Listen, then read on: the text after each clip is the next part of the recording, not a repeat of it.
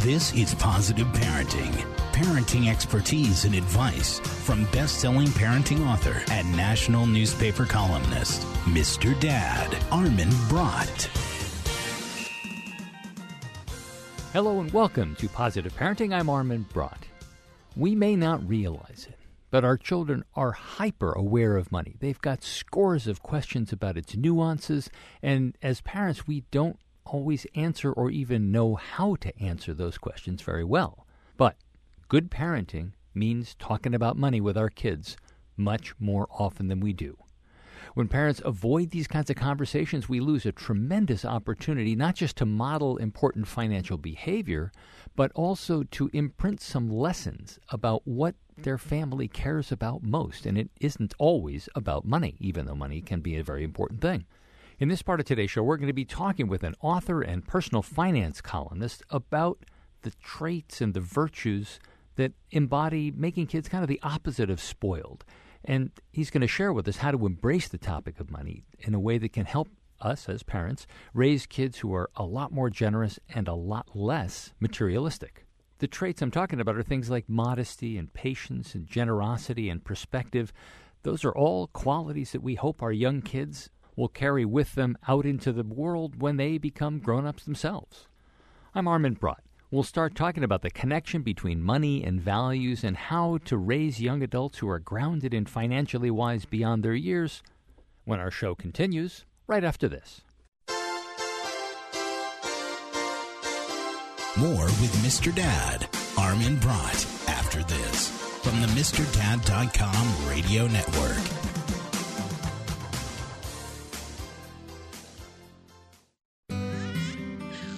Ever notice when you have a baby, everyone seems to give you advice?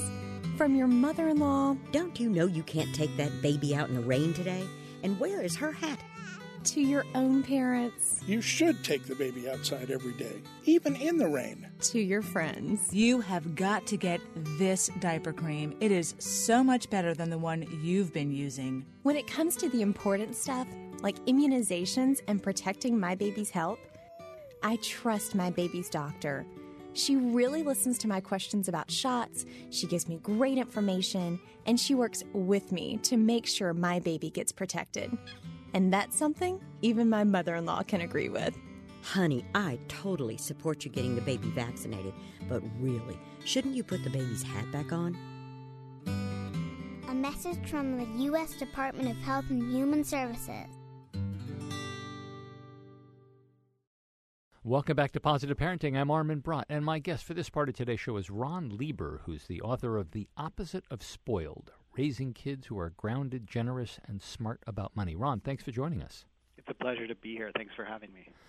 Let's talk about, I think from the very beginning, since this is kind of a contrarian book in a lot of ways, why do we need to be talking about money now more than ever? I mean, what kinds of issues are kids these days facing that we weren't?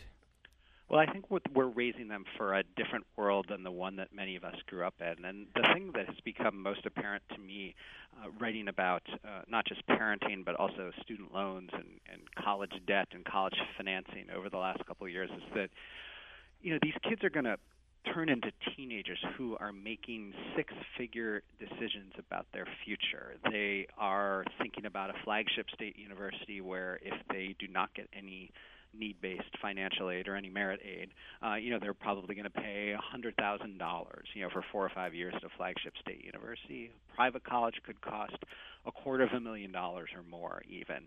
Now, again, that's before financial aid, right? But we've got 16 and 17-year-olds approaching this, without any financial training at all. Many of them have barely handled money. They've never bought much more than, a bicycle or a Sony PlayStation, and now all of a sudden we're asking them to make what may be the single biggest financial decision of their lives, and it's crazy. Well, are they going to make that, or isn't that a decision that's going to be made by mom and dad eventually? Or at the core, right? I mean, if the parents say, look, we can't afford this business, you're going to have to go to community college for 2 years.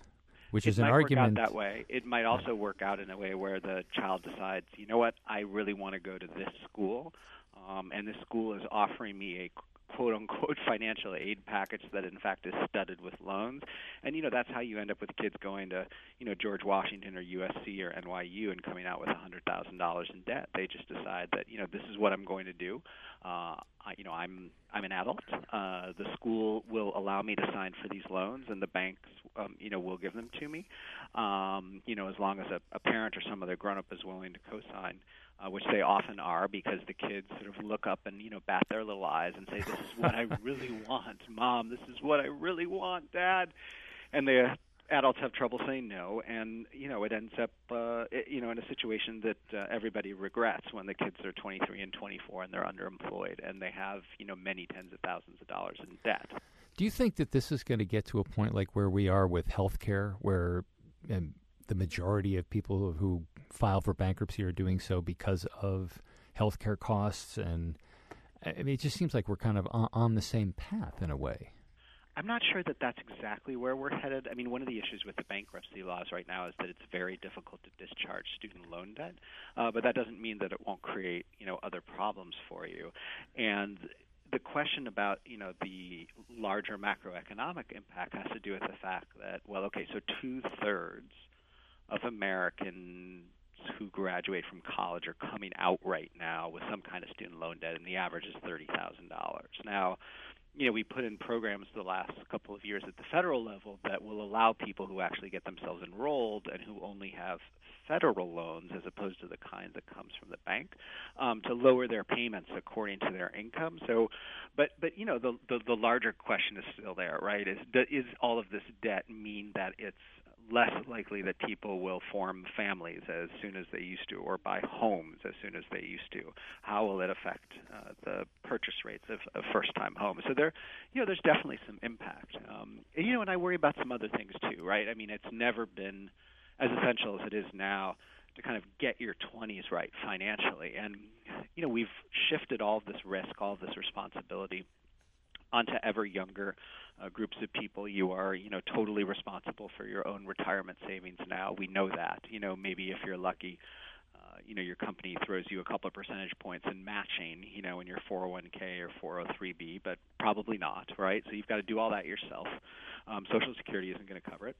And, we're also in a world where it's increasingly clear that we probably have not taxed ourselves enough to pay for the promises that we've made for one another, the expectations that people have for what the government will do, from sweeping the streets and taking away the garbage to, providing Medicare in our retirement. And, one way or another, whether it's through higher taxes or through, a decrease in government services, all that's going to come home to roost, and that just means, a couple extra percentage points out of everybody's income, including our kids. So you have to be ready to hit the ground running, and you're not going to be ready if you haven't been having these money conversations all throughout your childhood. I had a conversation, I guess, probably about a year or so ago with a nice young woman who'd come out of college. She's in her 20s. She actually came out of law school and got a job as a staffer for some congressman. And she and I were talking, I don't know, it was some cocktail party. She was saying that she was sort of likening it to the housing bubble in a way, that she said all these people are coming out of school, law schools and medical schools, with tons of debt, thinking that they're going to be able to get a good job. They can't get a job. They can never pay down their $250,000 worth of loans, which is what she had for law school. It just, boom, I don't know. Right. So it's not clear, how that pops. There may be some way that we haven't anticipated. I mean, maybe there's a debt strike and people just refuse to pay. But, even if there were mass defaults, that would be a federal problem because a lot of these loans come from the federal government. It wouldn't be so much a bank problem. And even if it was a bank problem, it's the banks that do lend privately. Sallie Mae might go out of business, right? But this won't hit any of the big banks particularly hard. It's really more of a psychic impact, right? I mean, again, people are coming out with all this debt. Many of them consider themselves unmarriageable. Nobody's going to want them with this, big pile of debt. Or, it's just you think about it all the time. It sticks around for years. In my reporting for the New York Times, I ran across a Nancy Farmer, who runs one of the big 529 college savings plans, and she said something to me that framed it in a way that I hadn't thought about it before. But she said, all of a sudden, when nobody was looking, college became one of those things that we pay for over decades instead of over years. So, we're used to doing that with a 30-year mortgage, and we're used to doing that with, 40 years of retirement saving or contributing to a pension fund. But college is now a 50-year proposition. That's half a century for many people, because you save for 20 years and, inevitably you don't have enough, and then you, your kid, or both of you take on debt, and then that debt can last for 30 years. So it's half a century. I mean, it sort of makes sense given how, important the college decision is in all of our lives, right? I mean, if it's an outsized decision, it should be an outsized and, I'm not even convincing myself here, right? But we've come into this situation where all of a sudden college is that big too, and we haven't stopped to think about the implications of that. And so again, to me, it all comes back to getting kids ready. It's a huge decision, and we have to spend a decade, starting at 6 or 7, laying the groundwork. Well, let's start talking about that, about how you begin to have the conversations, because money is out there, not just in the ways that we've been talking about, but, you hear so much about income inequality. Seems to be a phrase that people throw around. And, you've got the conservatives on one side who basically say, well, if you're going to be taking money from me to give to somebody else, that pretty much eliminates my interest in exceeding at anything. And then, the liberals are saying the opposite of that, basically. And kids who are not terribly financially savvy, or actually that would probably include most adults too, nobody knows what to make of this stuff. Mm-hmm. Well, look, you have to start somewhere, right? It's complicated. The grown-ups have complicated feelings about it. But I think the one thing that we all need to do is resolve ourselves to the fact that, these kinds of conversations are going to be necessary. No matter how the world looks 10 years from now or 20 years from now, we want kids who are used to making these decisions. And so, to me, there's a couple ways you can go at it, right? You can wait for the kids to come to you, and inevitably most of them will, because they are born to be curious. It's their job to figure out how the world works. Money is a source of mystery. And so it's only natural that they will ask questions and have questions, and we should be ready to answer them in an age-appropriate way and tell them the truth. But another way to think about it, right, is there's a natural beginning point for starting the money conversations, and often it's the first time that the tooth fairy sails through the window, because they get a little money under their pillow. They sort of get a taste of it, and quite often they want some more because they know that if they get some more, they can buy more stuff.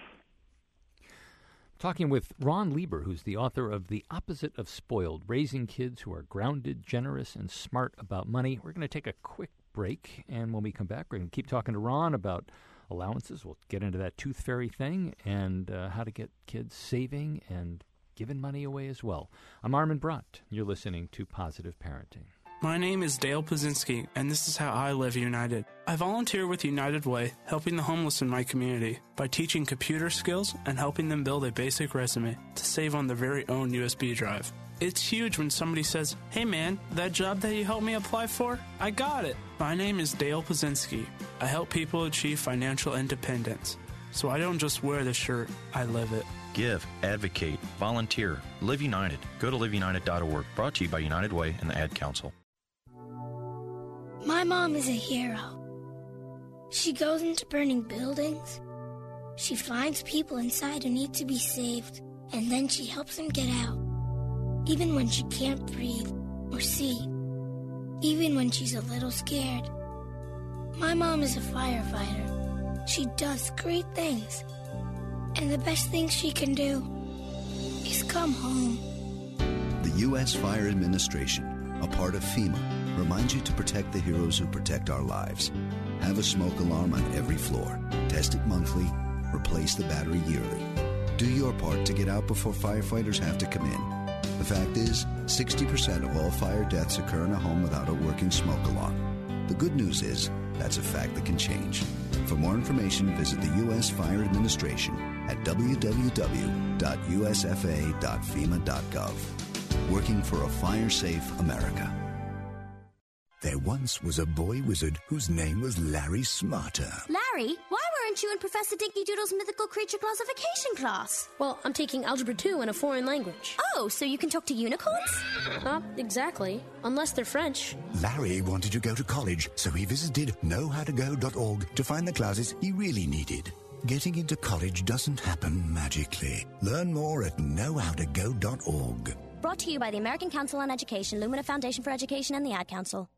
Welcome back to Positive Parenting. If you're just joining us, talking with Ron Lieber, who's the author of The Opposite of Spoiled, Raising Kids Who Are Grounded, Generous, and Smart About Money. Just before the break, Ron, you mentioned the tooth fairy is kind of the way in the door away.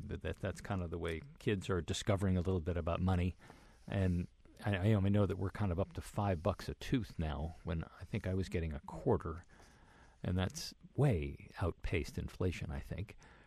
Almost without a doubt. Yes. My wife and I were caught unaware several years ago. We hadn't planned for the moment our daughter lost her tooth. We weren't sure what to do, and we, turned, as many people do these days, for advice to our Facebook community. And there were almost 100 posts in 2 hours. People clearly really wanted to talk about this. We touched a nerve, I guess. And the range was everything from $1 up to, there were reports of $100 bills in the sort of tonier suburbs of Westchester County outside of New York City. I just couldn't believe it.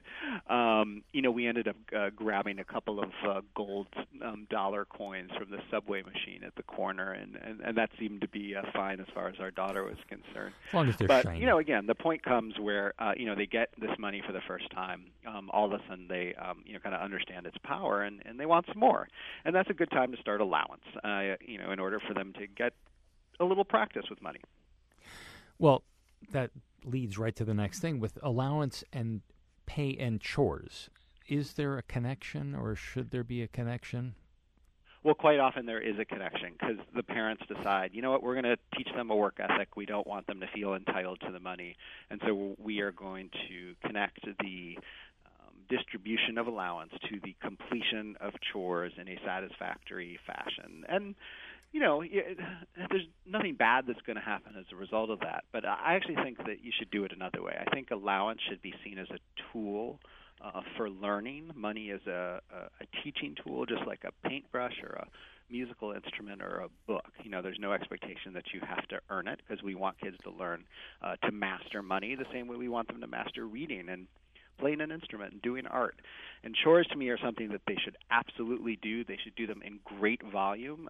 We should be strict about them, but they should do them for free, because that's what grown-ups do. And if they don't get the chores done, rather than using money or taking money away as a penalty, which, starts to associate negative things with money, we should just take away the things that they love doing, right? The privileges, the experiences. We should take away soccer practice, or we can take away screen time, or whatever it is that they love to do, whatever it is they love to do most, we can use that as leverage and not money.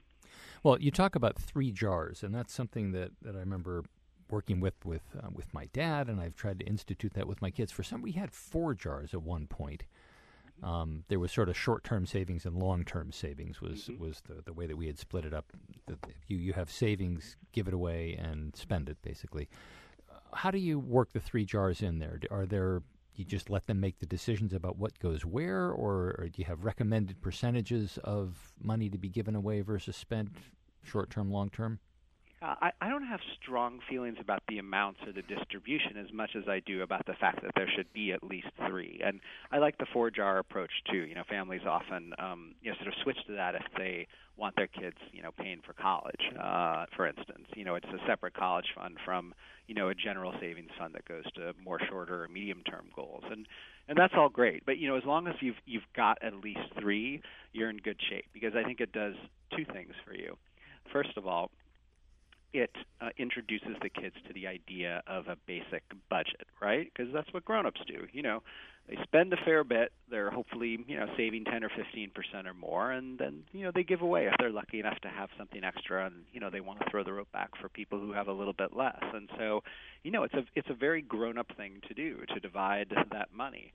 But the other thing I like about it is that the jars actually represent some of the values and virtues and character traits that we want to imprint upon them. And people don't always think about it this way, but one of the things I was trying to drive home in the book is there's actually a direct connection between money and values, between what we spend and save and who we give to and what we actually hold dear. So saving is, really just another word for patience and delayed gratification, good life skills, right?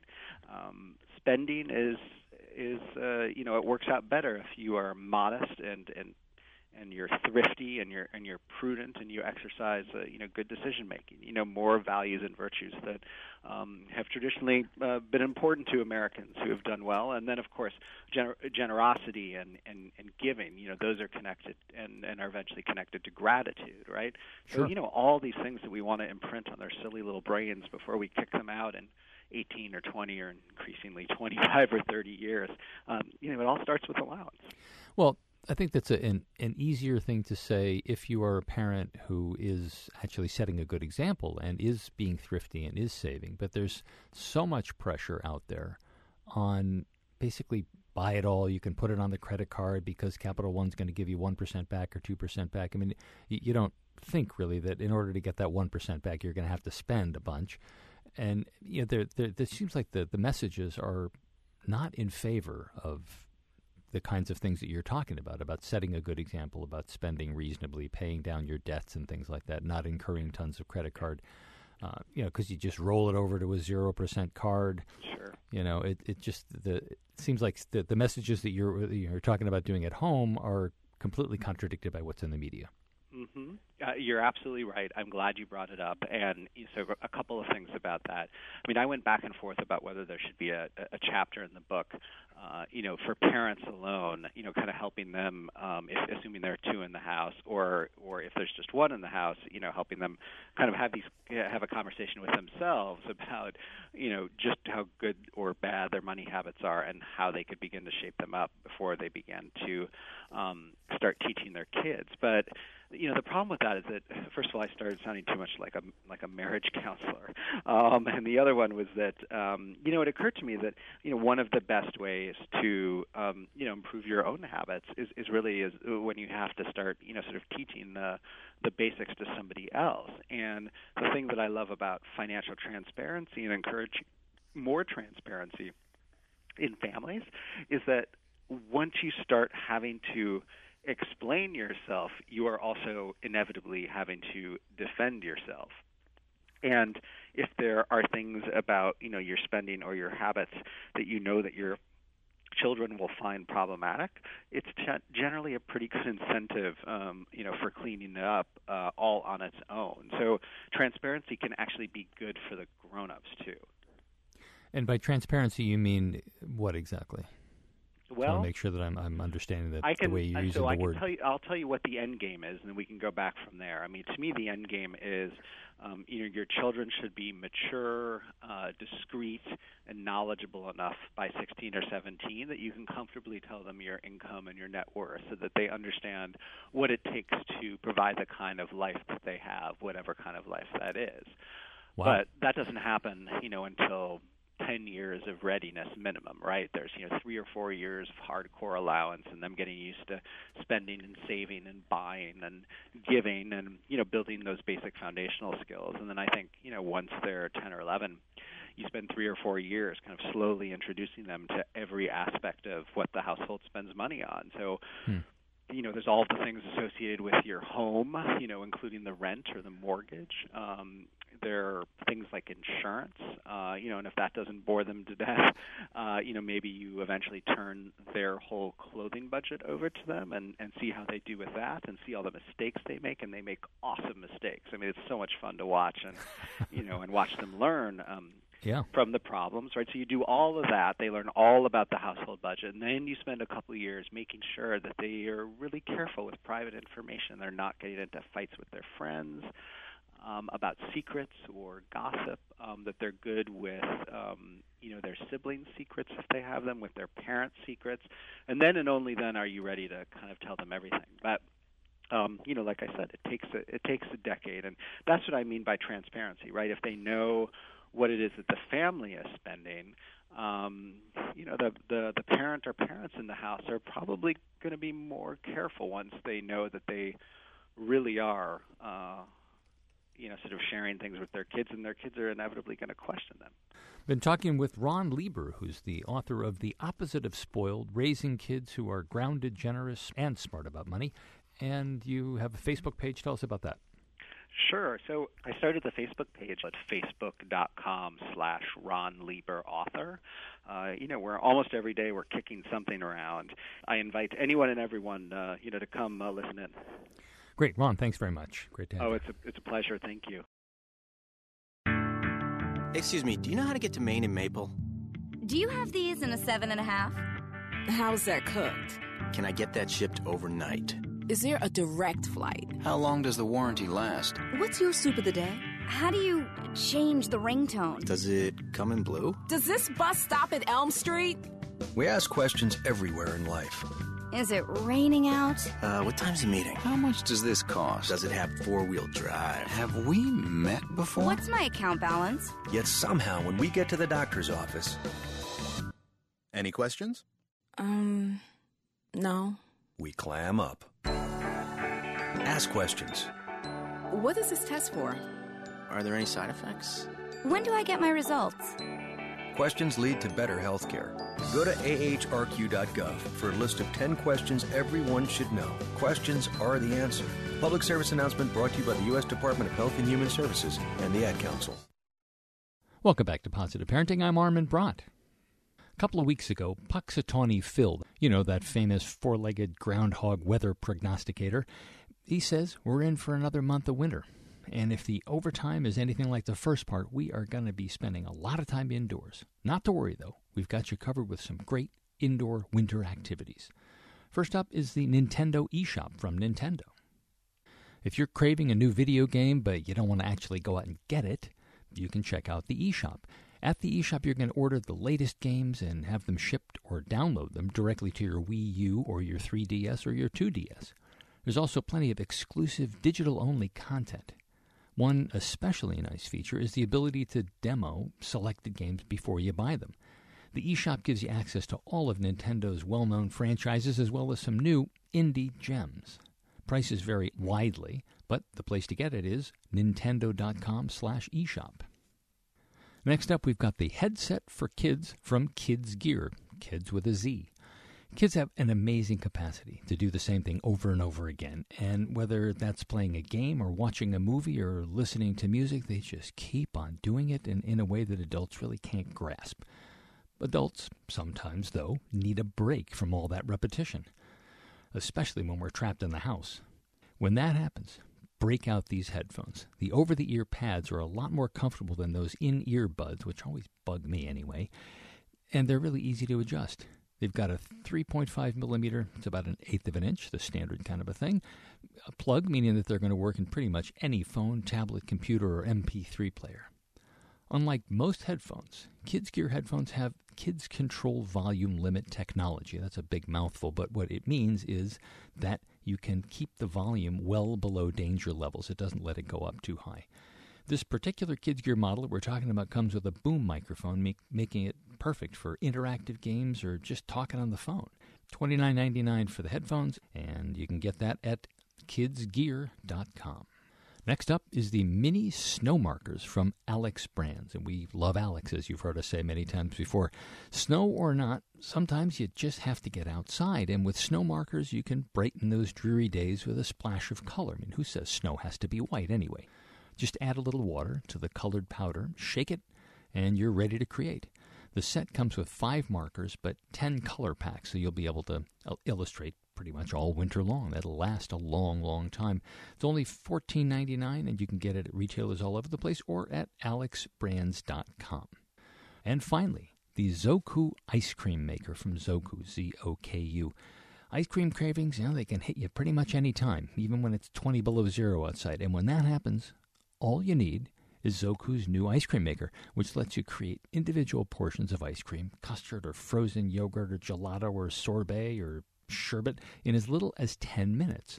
Comes with great tasting recipes, but you can make up your own as well. Costs $26, and you can get it at lots of retailers or at zokuhome.com. You can get more details on these products and a lot of other toys and games at our website, parentsatplay.com. We'll be back next week with another toy review segment for you. Until then, I'm Armin Brott.